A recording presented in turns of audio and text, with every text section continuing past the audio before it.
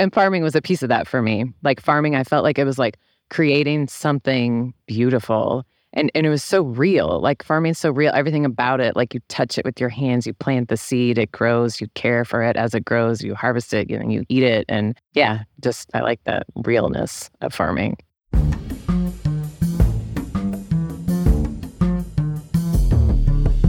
Welcome to the Tangled Taproot, where we explore the unique stories of small-scale farmers in the Midwest. I'm John Cowan. And I'm Christin. And I'm Angel. And this is a production of Mylk and Hummus. What is Mylk and Hummus? Well, we make flavorful hummus and ready-to-drink plant-based lattes that focus on locally sourced ingredients, sustainable packaging, and the humble chickpea. But before we get going today, we first want to introduce you to our new co-host, Angel. It's so nice to have you on. Thank you. I'm very happy to be here.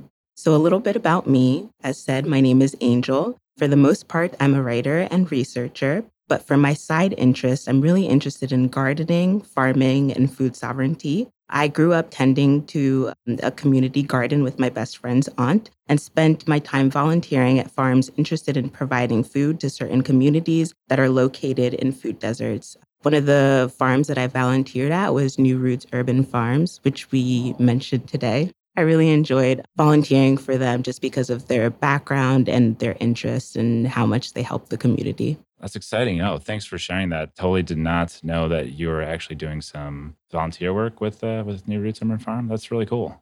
In this episode today, we're actually talking with Mary Densmore of Be Simple City Farm. It's a farm that's located about a mile outside of downtown St. Louis in North County. And they're specializing in a number of products, including wildflower honey, of course, microgreens, herbs, some edible flowers, and other products made from the bees. So. Soaps and chapsticks and salves and various other skin and body care products. It's really quite the nice selection. Yeah, and these microgreens are so good and diverse, uniquely flavorful.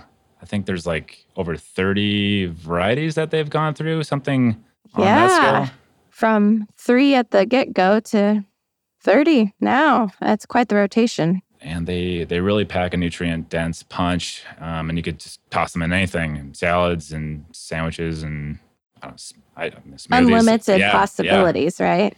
Yeah, it's really good. It's always fascinating to see how much travel can change your perspective, really cause a fork in the road for your future. You're witnessing different cultures, ways of living, tasting new foods. It can all really heavily influence your outlook.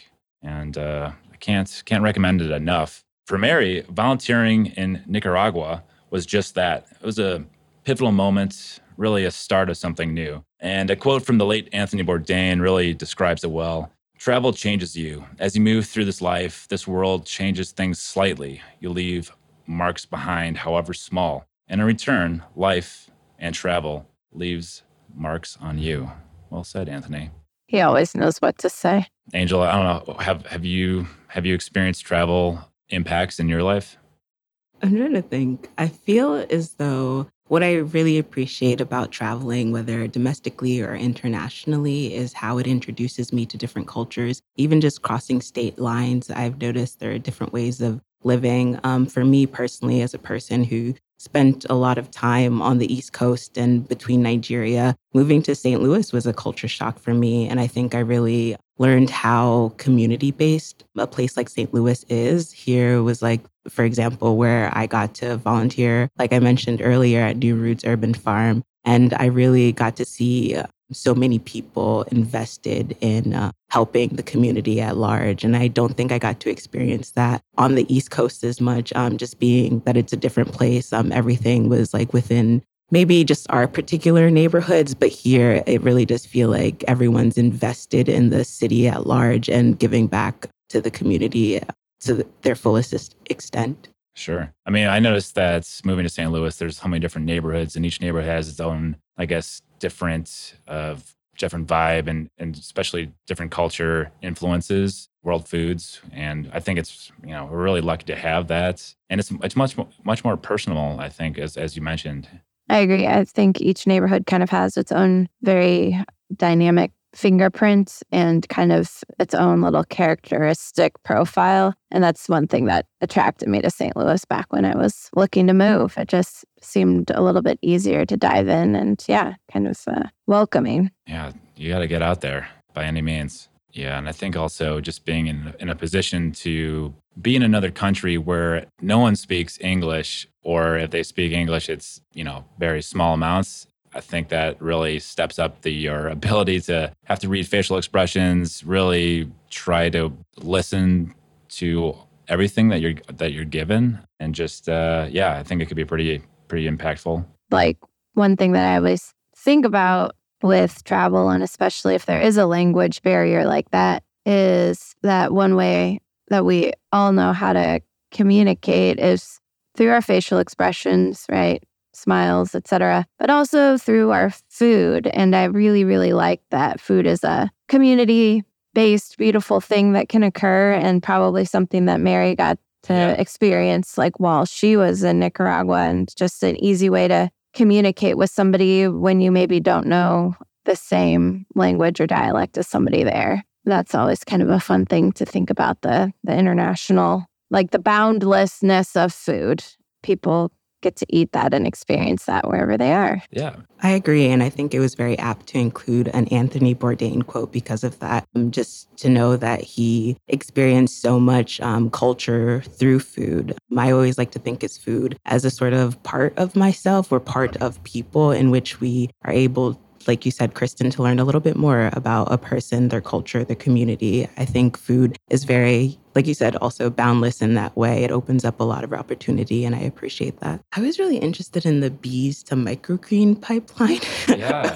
Yeah. I thought that was so interesting. And I also, as a person who just recently got into microgreens, it was so exciting to hear someone talk about it. Someone who is so knowledgeable about microgreens talk about it, because they are really packed with a lot of nutrients, very nutrient-dense foods. And I remember trying it for the first time. I was really excited. I went to this local market, and there were microgreens that were being sold. And I remember trying each different plant and being so shocked at how different each of them tasted. And then to just know that, you're just getting so many nutrients from them, I think is really special, that such a tiny thing can provide you with so much. Yeah, it kind of makes me think about the magical part of a seed, because seeds can be so small, and just how intense, of a powerhouse of energy and interesting specific phytonutrients each little seed has. And then we're getting it when it's first,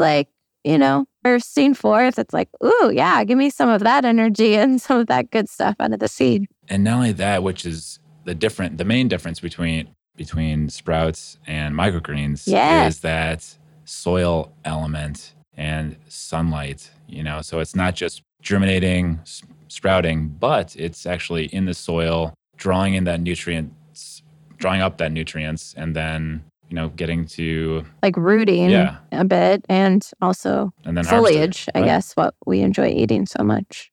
Yeah. And I'm love going to, let's say, the Target Farmers Market. You see all these different baskets out of the different varieties. I think last week I tried some squash sprouts, which are these really hardy, thick-leaved sprouts, and then also some of the popcorn. It's popcorn sprouts, which are really... We love the popcorn sprouts. They're so crazy sweet. It's like candy. Yeah. Take your kids to Tower Grove immediately for the farmer's market and get them some sweet corn sprouts or popcorn sprouts. Right. And there's a number of microgreens that are mentioned in this interview, so I don't want to give them away, but there's some really exciting combinations that will be described between the actual seed and then the plant as well, which is fun. Different flavor profiles, which makes for a really unique addition to your food. Mm-hmm. Can almost be a little bit cross-cultural with some of those flavors, which is exciting. Yeah, that's definitely something I learned and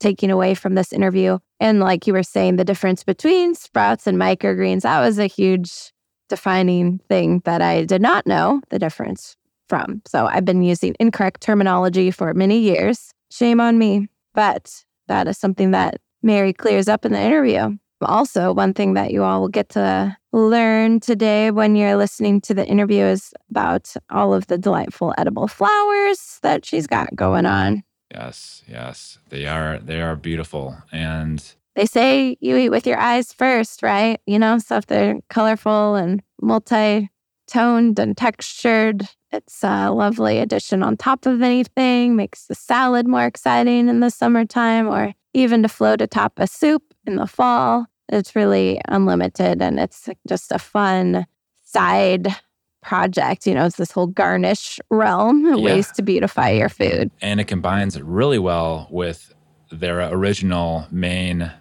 business product or business. Did you say business? That's right. Yeah, they are, I should say Mary is a advanced beekeeper. I would say advanced, yeah. Yeah, and knows quite a bit.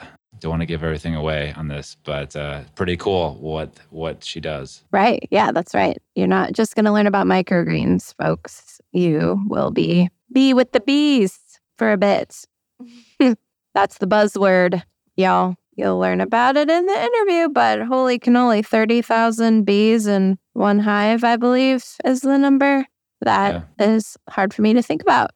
Yeah, it's really difficult to conceptualize. Also, just knowing how many bees it takes to make a single, what was it? Like a teaspoon? Yeah, a honey teaspoon. Wow. What a community effort. Yeah, just like St. Louis. Yeah. And it's a little cliche, busy as a bee, but that's really where it gets its name from. I mean, they are industrious little critters. Mm-hmm. All right, and with that, let's go to our interview with Mary of Be Simple City Farm. Yeah, my name is Mary Densmore. Mary, thank you. Good morning. Thanks for having us out to your Be Simple farm, urban farm. Yeah, thanks for beautiful coming. Space. Thank you. Would you want to tell us a little bit of how you came to be? How'd you get to where you are today? Like, why urban farming or why microgreens? I mean, a lot of questions. Okay. We're starting out big. Okay, sure. Gosh, let's see. Well, James and I met each other actually when we were both volunteers in Nicaragua. We were in Managua, Nicaragua, and spent 2 years there. And we worked during the day at different sites. And I had been to visit the place where he worked. It was actually outside of the big city, Managua. And it was in a rural place, and they had lots of farms and stuff there. I grew up actually in a place called Marietta, Georgia, which is just outside of Atlanta, and it's more like a suburb. So a lot of my background, I always loved nature, always loved being outside, but it was more just a suburban yard with some landscaping and grass. And that was pretty much all I was exposed to. But then when I was in Nicaragua, I got to see some farms and see how people did farming there. And there was no concept of urban farming necessarily. It was just everyone who had a backyard had a mango tree or some melons growing out of pots or just herbs everywhere. It was just kind of more a part of life and the way that they lived. And that was a little bit my first exposure to it. And then I moved to St. Louis in April of 2009 after returning back from Nicaragua. And we came here and got connected with New Roots Urban Farm. And New Roots Urban Farm is a beautiful, big urban farm. And at the time, we were growing vegetables and doing some kind of social projects, some education stuff. And I was a part of that project for almost or a little bit over 10 years, worked with New Roots, and I was teaching part-time as a PE teacher and then working at New Roots as a volunteer part-time. And eventually I just love farming so much, and I kept trying to figure out how can I make this a job? How can I make this a thing? And I knew that I was kind of at that point where I was okay, am I going to really dig in with teaching, or am I going to try something else? And I kind of was well, I think this is my chance to just try something else. So I was still working and volunteering. New Roots was a project that at the time that we didn't receive grants or anything like that. So it was mostly just we were growing vegetables, we were selling some of them, giving some of them away, but mostly just keeping the costs down, that we were just breaking even. There was no paid labor involved. And I was kind of looking how could I get paid and farm and still live where I live in the city. And I talked at a panel at WashU with this woman. Her name was Veronica. She used to do the goat cheese with Beijing Farms. And she said something. The panel was really fun for me because I felt like it was more just like this discussion between the two of us. And one of the things she said that really stuck out to me was she defined farming is making the best out of what you have. And so I kind of like looked at that. I mean, like that really like stuck with me. And as I was like trying to figure out how to be a farmer, like professionally, I guess, or a paid farmer rather, I thought about microgreens. And I started out really small, just doing like very few microgreens. And our buddies with Urban Buds and we shared a booth. It was Urban Buds, us, and one other farmer named our farm, I think. She's not, Jerry was her name. An Urban Buds is primarily a flower farm. Mm-hmm. And we were able to share a booth because it's almost like hard to remember now because we were able to share a booth because we were all producing so little. We just were starting out with like, let's give this a try. I was using a much smaller greenhouse that was based in New Roots. And for my first 2 years, and I was only growing maybe like 3 kinds of microgreens and just figuring out how to do it. And then eventually my third year of doing the microgreens, I got this greenhouse, this much bigger greenhouse. And then I was able to really ramp up production. And as I ramped up production, I was able to try different varieties and I was able to try different ways of growing. And I just like learned a ton in those early years for sure. So, I mean, it sounds like in the beginning, you were interested in helping society. I mean, you were a volunteer in Nicaragua and your focus was helping the communities locally there. And by doing that, you saw, the unique, quote unquote, urban farm or sustainable farming type from a backyard perspective. And when you came back to St. Louis, you continued that trajectory of volunteerism. And you really also understood that you wanted to have farming as an occupation. Is that sort of what you expressed so far? Yeah, I would say I wouldn't quite call it volunteerism. I think like a lot of my experience in Nicaragua almost like radicalized me and giving me like a social justice lens of like why there were so many problems of the world. Or I think I was pretty shaken up by my experience in Nicaragua to see just like how people lived. And on one hand, it was like a really heartbreaking life because it felt like they had so little resources that I was just used to. But on the other hand, it was this like really beautiful life that it was kind of just like both sides. It was just like really hard, but I was able to see the beauty in it. And it was confusing for me, I think, with like my like suburban upbrown. And I think I came back sort of seeking like to make sense of it all. Eventually, I think I realized like it didn't make sense and like we live in just an unjust society. And like, I think I was able to be like, oh, actually, none of this makes sense. And I'm making so many mistakes, even as I'm trying to like do good in the world or whatever we say, that like, I think I kind of realized like I had to figure out like, what is it that brings me alive and what do I like doing? And that I can like contribute wider to the world, but also like, try to like shift things so that way we're not living in such an oppressive place, I guess. Okay. I don't mean that to sound like discouraging or something. Yeah.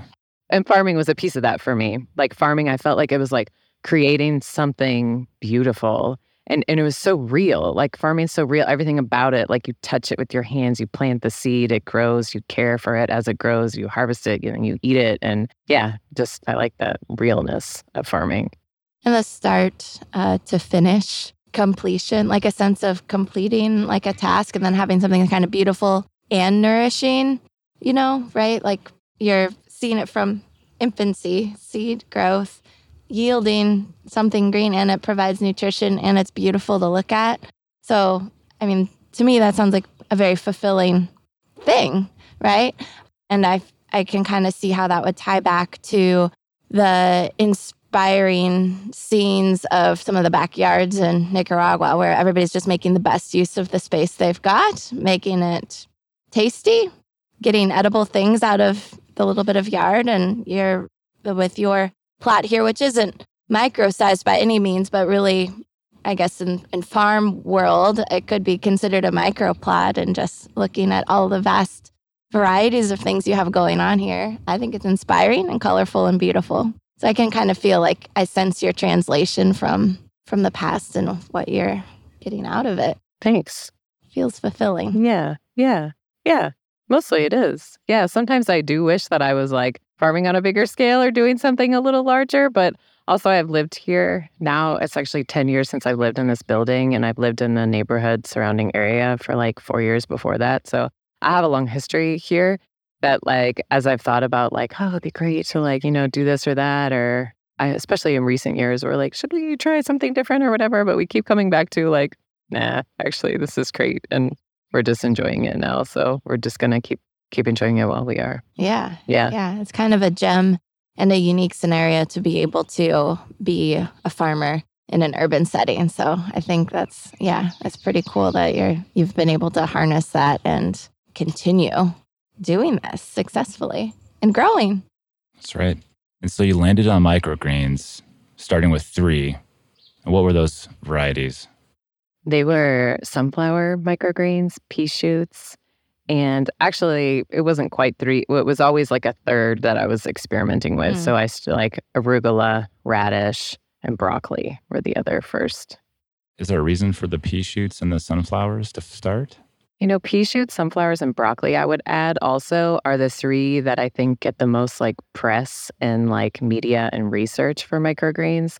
I actually think that all microgreens are super nutrient dense, and that probably like the variabilities or the levels of micronutrients that are in them are pretty similar, or they're maybe slightly different, but like very compatible with each other.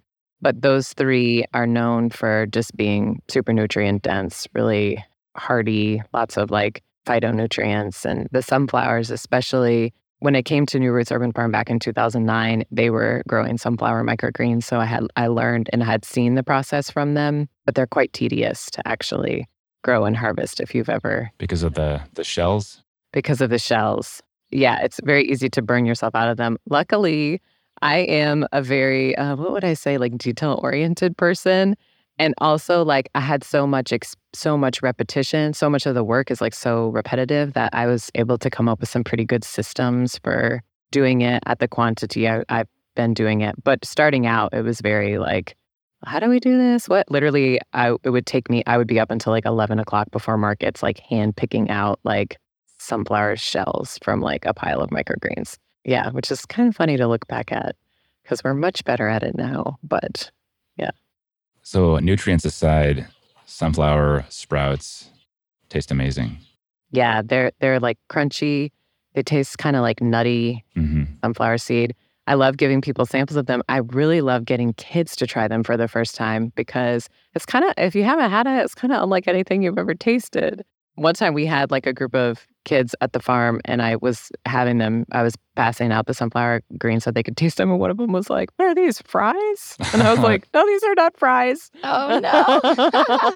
But it was great that like you would even think that. Or maybe that was just like the most comparable thing to the green was just a fry, like crunchy and linear. Yeah. Oh, my goodness. Yeah, I think a lot of times people's first introduction to microgreens would probably be alfalfa sprouts on like a sandwich. Maybe I think Jimmy John's used to have a sandwich with sprouts, and they no longer do that.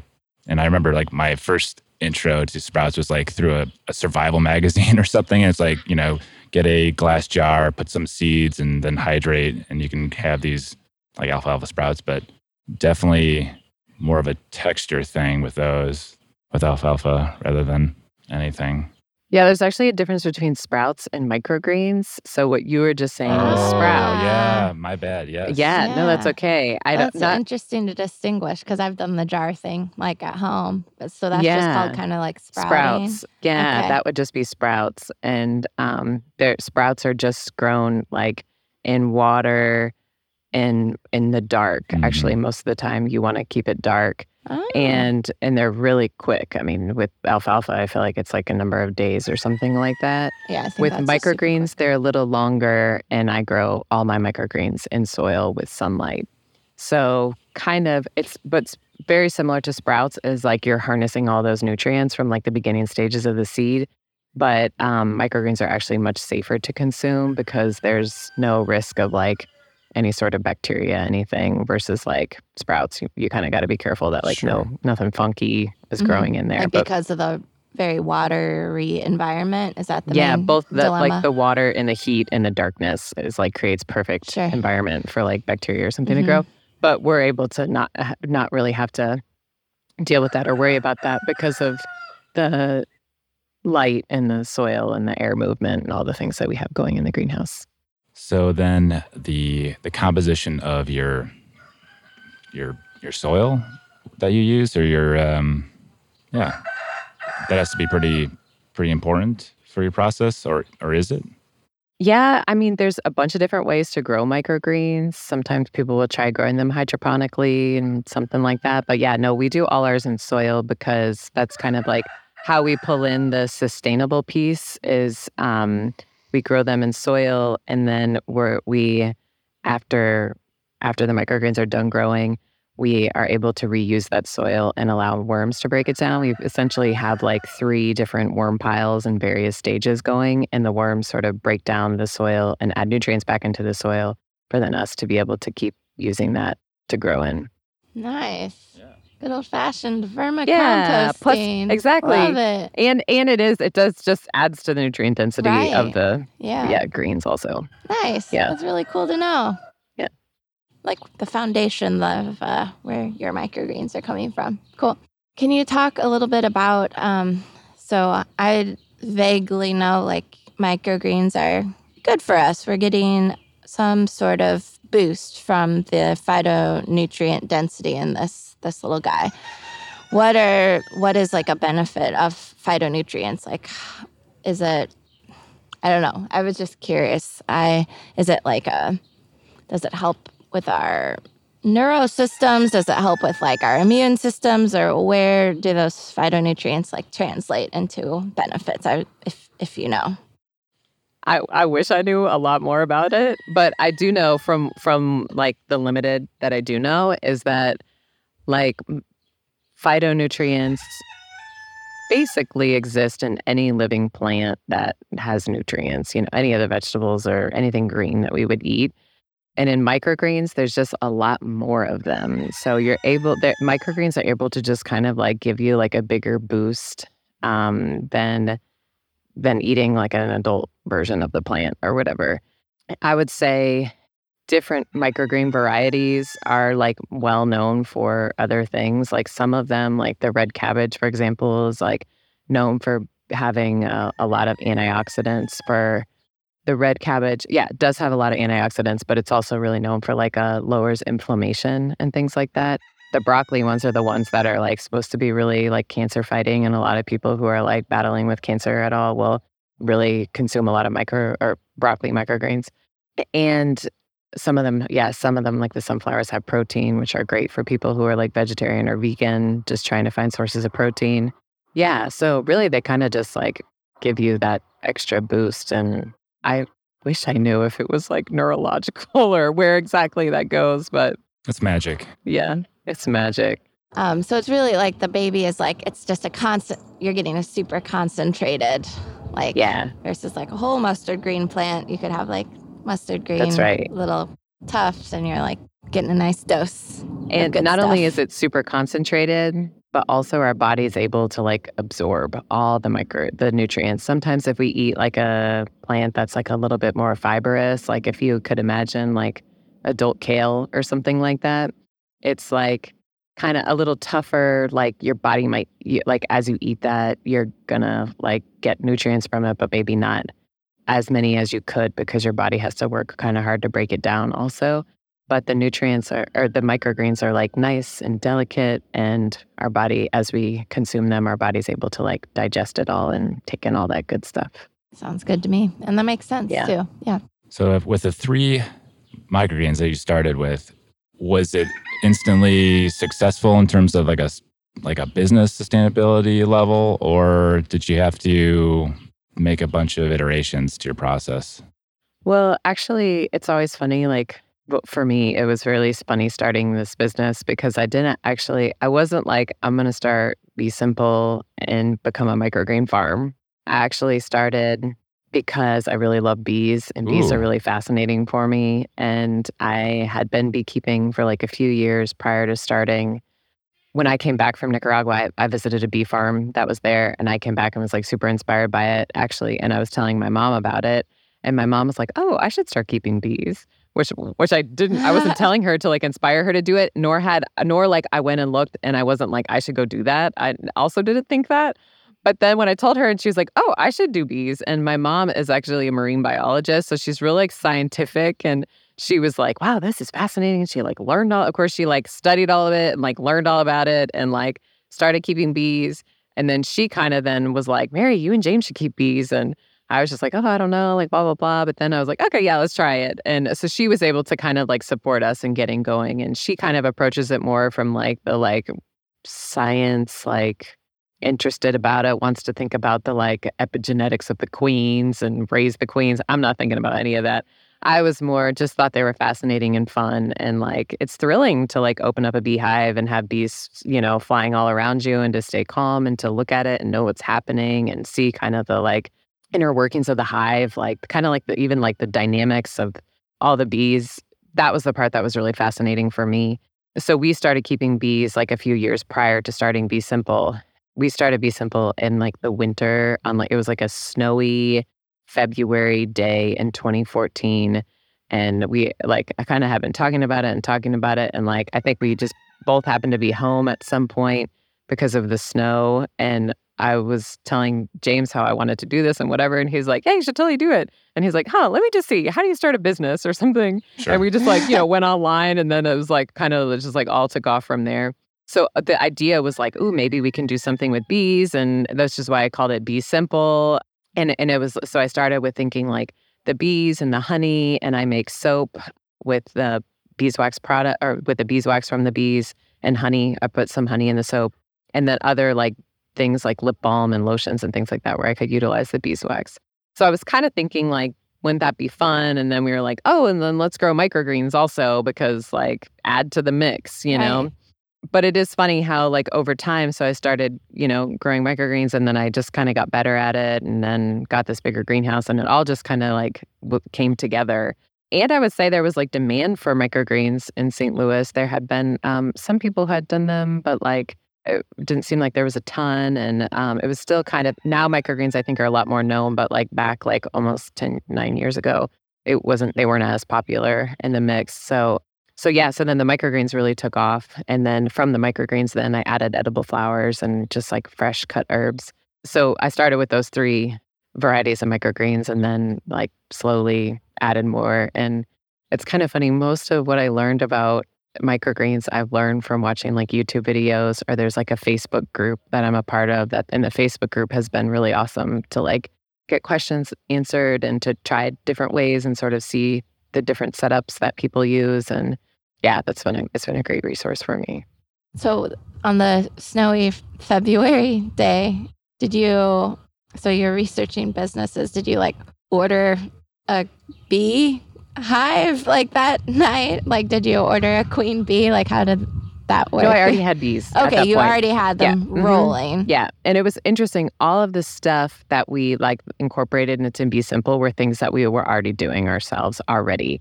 And it was more just like, can we scale it up? Okay, like I was already growing like a tiny bit of microgreens for us, and making soap for our house, like, and for gifts and stuff like that. But yeah, it was more just like scaling up of things that we I was already doing and that I enjoyed doing. Was James doing like a different job like before he started being more involved with Bee Simple? Yeah, pretty much James has always kind of like dabbled in other things or worked some bits of other things. At that time, yeah, he was working another job, which was supportive of me starting, because like I said, we started with just selling at farmers market, like a tiny bit amount in space. And I was also working, doing garden and farm stuff at a school in addition to Bee Simple, like in the early days, for sure. After I had left being a PE teacher, I kind of switched over to doing some garden education stuff. I wish there was more of that in schools. That seems like that should be a hardcore mandatory thing, because there's so much beautiful kind of obvious learning that can occur through gardening and teamwork, and just seeing, like I said, you said also like the seed growth, end product, a plant or something to eat, like It's very gratifying, I think, and kind of mind-boggling for a child to see if you're not growing up around a garden. Yeah. Especially. It's very enlightening.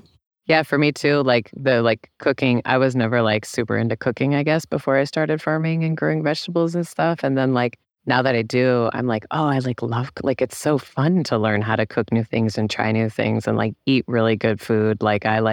I'm kind of like an accidental foodie. Like I just like started doing it. And now I'm like, oh, I really like this. And Yeah, so gratifying. yeah. I had a question with the winter time. In the Midwest, it can be a little oppressive, just like our summers, I guess. But I'm thinking about the plants and the microgreens in the greenhouse. Like, how do you handle wintertime temperatures and keep your microgreens, your supply, happy? Because you don't just stop in the wintertime. I know that. Yeah, that's a good question. It's kind of, the winters are really, in the summers are really intense. Actually, for us, because we do grow in a greenhouse and experience such humidity in the summertime, it's actually more intense and it's really difficult and challenging to grow microgreens in the summer for us than it is in the winter. In the wintertime, we're able to kind of compensate in like a variety of ways. Like the first way is in the wintertime, I only grow varieties of microgreens that are kind of like hardy or cold hardy. I try to grow, I'm probably at any time I'm growing between 20 and 30 different varieties. And in the summertime, I can grow much more, different things. Like this summer, we're growing like cantaloupe and popcorn is like a really popular summer one, or like basil and like different bean microgreens are kind of fun in the summer. But then in the wintertime, I kind of just stick with like pea shoots and like a hardy radish or a daikon radish. Broccoli grows good in the wintertime, kind of things like that are going to hold up really well. But then we do also heat the greenhouse. So we heat the greenhouse and I set up like a space that's just for germination, because I feel like so much of my job as a microgreen farmer is like germinating. Like I have to get really good at germination because I want to get basically every seed that I plant, I want that seed to germinate to then become a microgreen. So I set up like a germination chamber space that I keep at like a regulated humidity and temperature. And then once I get the greens germinated sufficiently, then they can go into like the wider space in the greenhouse that I also heat, but I don't have to keep that space as warm. I basically just like keep it above, I try to keep it in the like above 40, but sometimes it gets a lot less than that because it's really inefficient to heat a greenhouse. It's not like insulated or anything.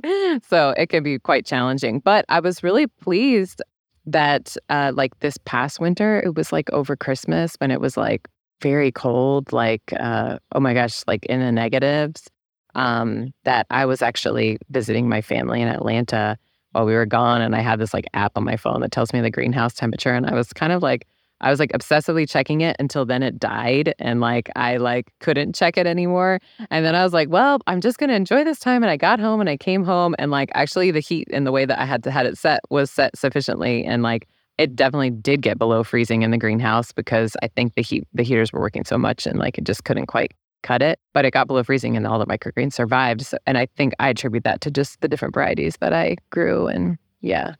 Yeah, it is. Absolutely. And definitely a variety of microgreens that you mentioned that a lot of folks probably have never been exposed to. You mentioned cantaloupe, you mentioned popcorn, basil. I mean, those are some unique flavors. What would be your favorite if you could pick?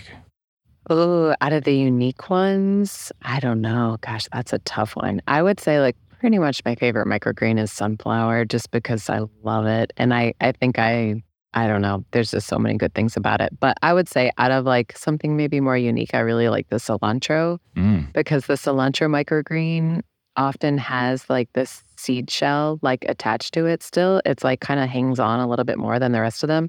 But actually the seed shell is coriander. So by eating a cilantro microgreen, you actually get coriander and cilantro flavor. And something about the cilantro flavor is so much brighter than just like the like older, longer adult version of cilantro that the cilantro microgreen is really fantastic. Yeah, it's something that I often forget is that coriander seed, cilantro. Yeah. Yeah, it's one of the same not same flavor, but same plants. Yeah. Same plant. Yeah. Isn't that fun? Yeah. Yeah. different really flavors, neato. but like both flavors that we like can utilize to make things taste good. And it just makes me think of a lot of different cultural culinary things too. You know, like it's more distinguished in, you know, Mexican or Hispanic cooking. And then I'm also thinking like Indian food and coriander. And it's fun to think about that one plant. Wow. Like And lots it's of flavor incorporated in dynamics. like a lot of summer wheat beers.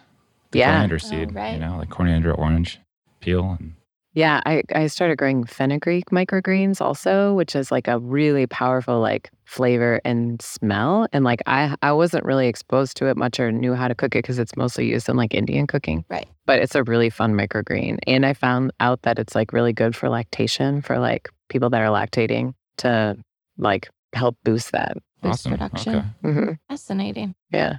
Yeah, I can't even imagine what a fenugreek microgreen would taste like because I've only used... The dry spice. Yeah. I think it tastes kind of like intrigued. a alfalfa a little bit. Okay. Mm-hmm. So how many microgreens are you up to in your collection, I guess? I don't know like an exact number, but probably at least 30. And not all at one time, but yeah, of different ones that I've tried for sure. 30. Wow. That's huge.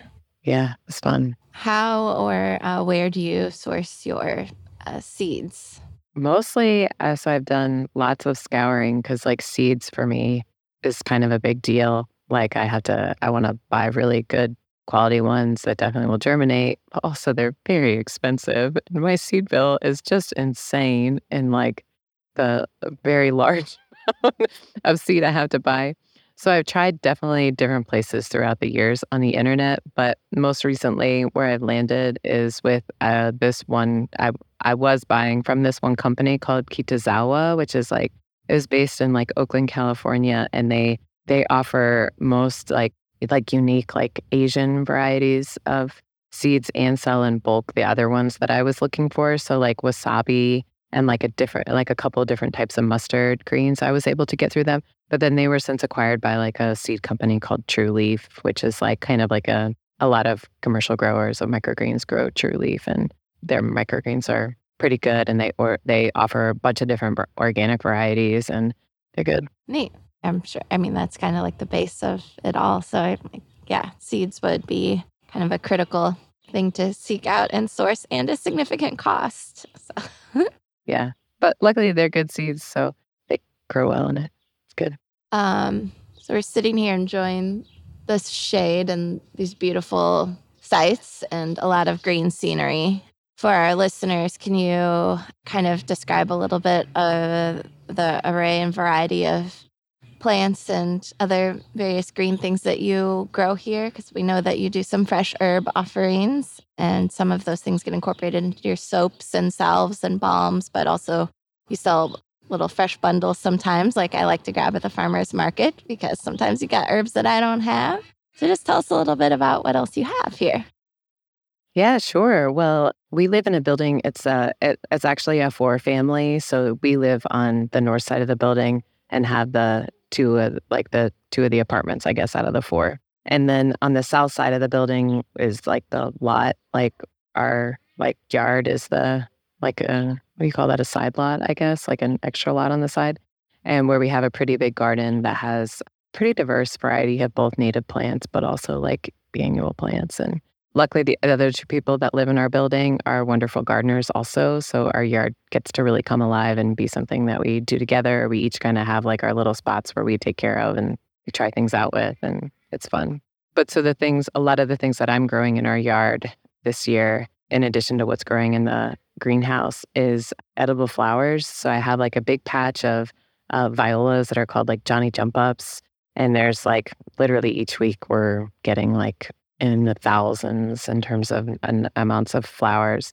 Wow. And of just that variety of flowers. And then we have some dianthus, and right now like the elderberries blooming, and we have some of the like yucca flowers that are also edible. There's a bunch of lilies that we'll have that are edible flowers also. And then marigolds and nasturtiums.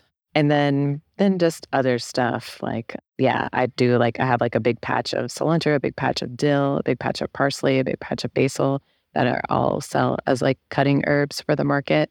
And then we just have a really big vegetable garden for our family because we really love to eat vegetables. So tons of tomatoes and peppers, and okra is something we really like, garlic, something we use a lot. And then like peas and cucumbers and just melons, other stuff. We got some fruit trees, like a gooseberry. We have 2 really big service berries that were just blooming, or blooming, fruiting, I guess. Mulberry tree, and then just like tons of different like flowers out front that are just mostly perennial, mostly native, different stuff.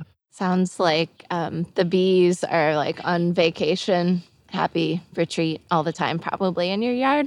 Yeah, we think so. This year, actually, my mom had gifted me like a swarm trap.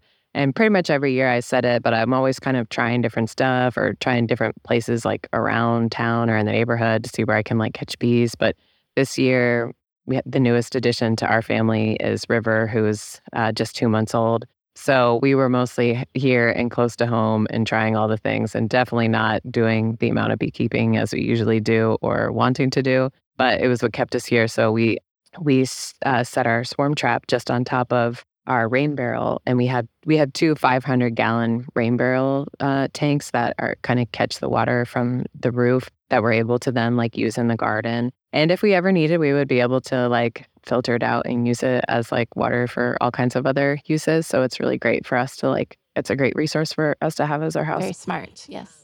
And so I just set the swarm trap on top of one of the tanks and was like, oh, we'll just see what happens. Like probably nothing. And I was, whatever. But then we were able to catch like a really healthy, big, beautiful swarm of bees. And I was actually sitting at this table while I watched like feeding River, while I was able to watch like this like huge pile of bees like move into the swarm trap. Yeah, it was so fun. Fascinating. I've never heard of the term swarm trap. I haven't either. Did you know that, John? I've seen some swarms before out in the, I don't want to say wild, but out in like the urban settings, like a park or I saw one on a flag once randomly. Oh, yeah. Yeah. Yeah, basically it was like people have taken the like information, the research that has been done on like bees and like why they swarm to, or like what conditions they like to swarm to. And they swarm to however much size, like facing south. They really like lemongrass essential oil. It was like all these particularities. Yeah. And so the swarm trap is like of that particular size that they like to swarm to with an opening the size that they like. And we had some like frames of just like comb already in there, but like just not like nothing in it, just like empty comb sitting in there. And yeah, it came. It was amazing. That's pretty cool. Yeah. So you mentioned a ton of flora. You're starting to talk about the fauna. What else do you have? Yeah. So in addition to the bees, we have like just like a small flock of a few chickens for us, for eggs for our family. But we're neighbors with New Roots Urban Farm, and they've got some great chickens and roosters and ducks and other things. Bunnies. So you might have been hearing some of those. Probably. All natural sound effects provided by your neighbors. Love it. And also this space is just home to all kinds of birds. Yeah, several robins' nests we saw, and I'm not sure yet if we can claim like a mated pair of cardinals we have seen around here, but we're not sure if they're actually here or we haven't been able to figure out where they are living. Yeah, it's beautiful here. Actually, how many hives do you have? Because I noticed that there's another hive to my right, and I know upon entrance there was at least one or two hives. Yeah, we have 3. 3. 3. Usually we have a lot more than that, but having a baby has sure, just shifted some things. And then we have the swarm, which is at a site like near it's at the backyard of some friends of ours. We moved over there just to not confuse the bees, because sometimes we didn't want to keep the hive actually on top of the rain barrel because it's quite high and hard to work a hive that's not on the ground. So we moved it over there for just temporarily, and then we'll move it back here soon. Nice. Yeah, but each beehive has about 30,000 bees, like is an average healthy beehive. So that's a lot of bees. Yeah. I had no idea. Yeah, it's so many bees, and they just kind of come and go all day. And yeah, there's a lot of work for them to do around here. And it's something like it takes like I can't remember what it was, but something it takes like 3,000 bees to make like 1 teaspoon of honey. it's something really crazy like that. So you need a lot of bee in their life, So yeah. And the average life cycle of a bee, like at this time of year, is just about 6 weeks. So they're just kind of one bee does a whole lot. Gotta give thanks to the bees. Yeah. They work hard for their little lifetimes. So beyond the farmer's market where people can pick up your microgreens, your soaps. And honey. And honey, yes. Also, I've noticed that your sprouts are available at local grocery stores. How many stores are you in right now? Or would you like to name them? Or would you like, yeah. Yeah, so I sell to Local Harvest and City Greens. And then I'm also selling at the Fresh Time store in the City Foundry location and to Fields Foods, and they have a couple different locations. And then the last sort of kind of retail store is a place in Clayton called Olive Ovation. And it's like they sell like olive oils and balsamic vinaigrettes and different things in a small selection of produce. Awesome. And I wouldn't be surprised if a number of restaurants use your yes. microgreens as well. It's a good partnership to be with a chef and to have such a high quality product. Yeah. I mean, I would be mind blown if I was served some of those popcorn sprouts with my course. And just visually, a little heap of tiny micro plants is pretty fun to look at. Yes. And colorful, and it brings texture, flavor. Yeah, it's amazing how much flavor are in those little shoots. Yeah, like a common question that people always ask me at market. They'll like come by, look at my booth and be like, what do I do with these? What are these? Because it's just kind of an interesting thing to see. Yeah. And I'm always like, I don't know, this probably isn't like the best answer, but just put them on everything. Yeah. Like, really it can be whatever it is you're cooking. Like I always say like salads, wraps, sandwiches, tacos, toast, like whatever, your eggs, like all that. But like it really could be, I think they pair great with your hummus. That's just me. Like a little bit of hummus and microgreens on top, either like in a salad or just on a piece of bread or whatever. I used to sell to a lot more restaurants. Like I think when I first started, I was like, oh yeah, like once like I wanted to expand beyond market, I was like, oh, I'll go to restaurants.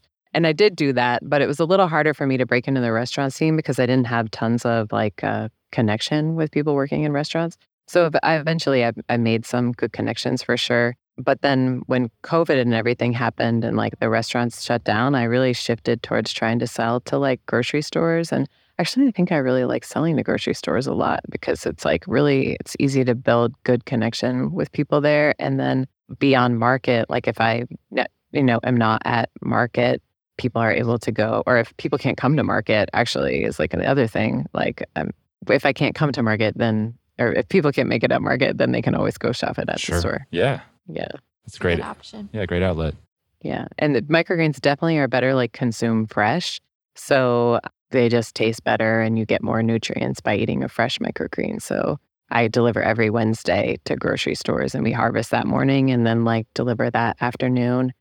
So they're like fresh on the shelves at the stores every week. And then like at market on Saturdays, they're freshly harvested and it's a good place to get them. So if you can, head to the grocery store on a Wednesday. Yeah.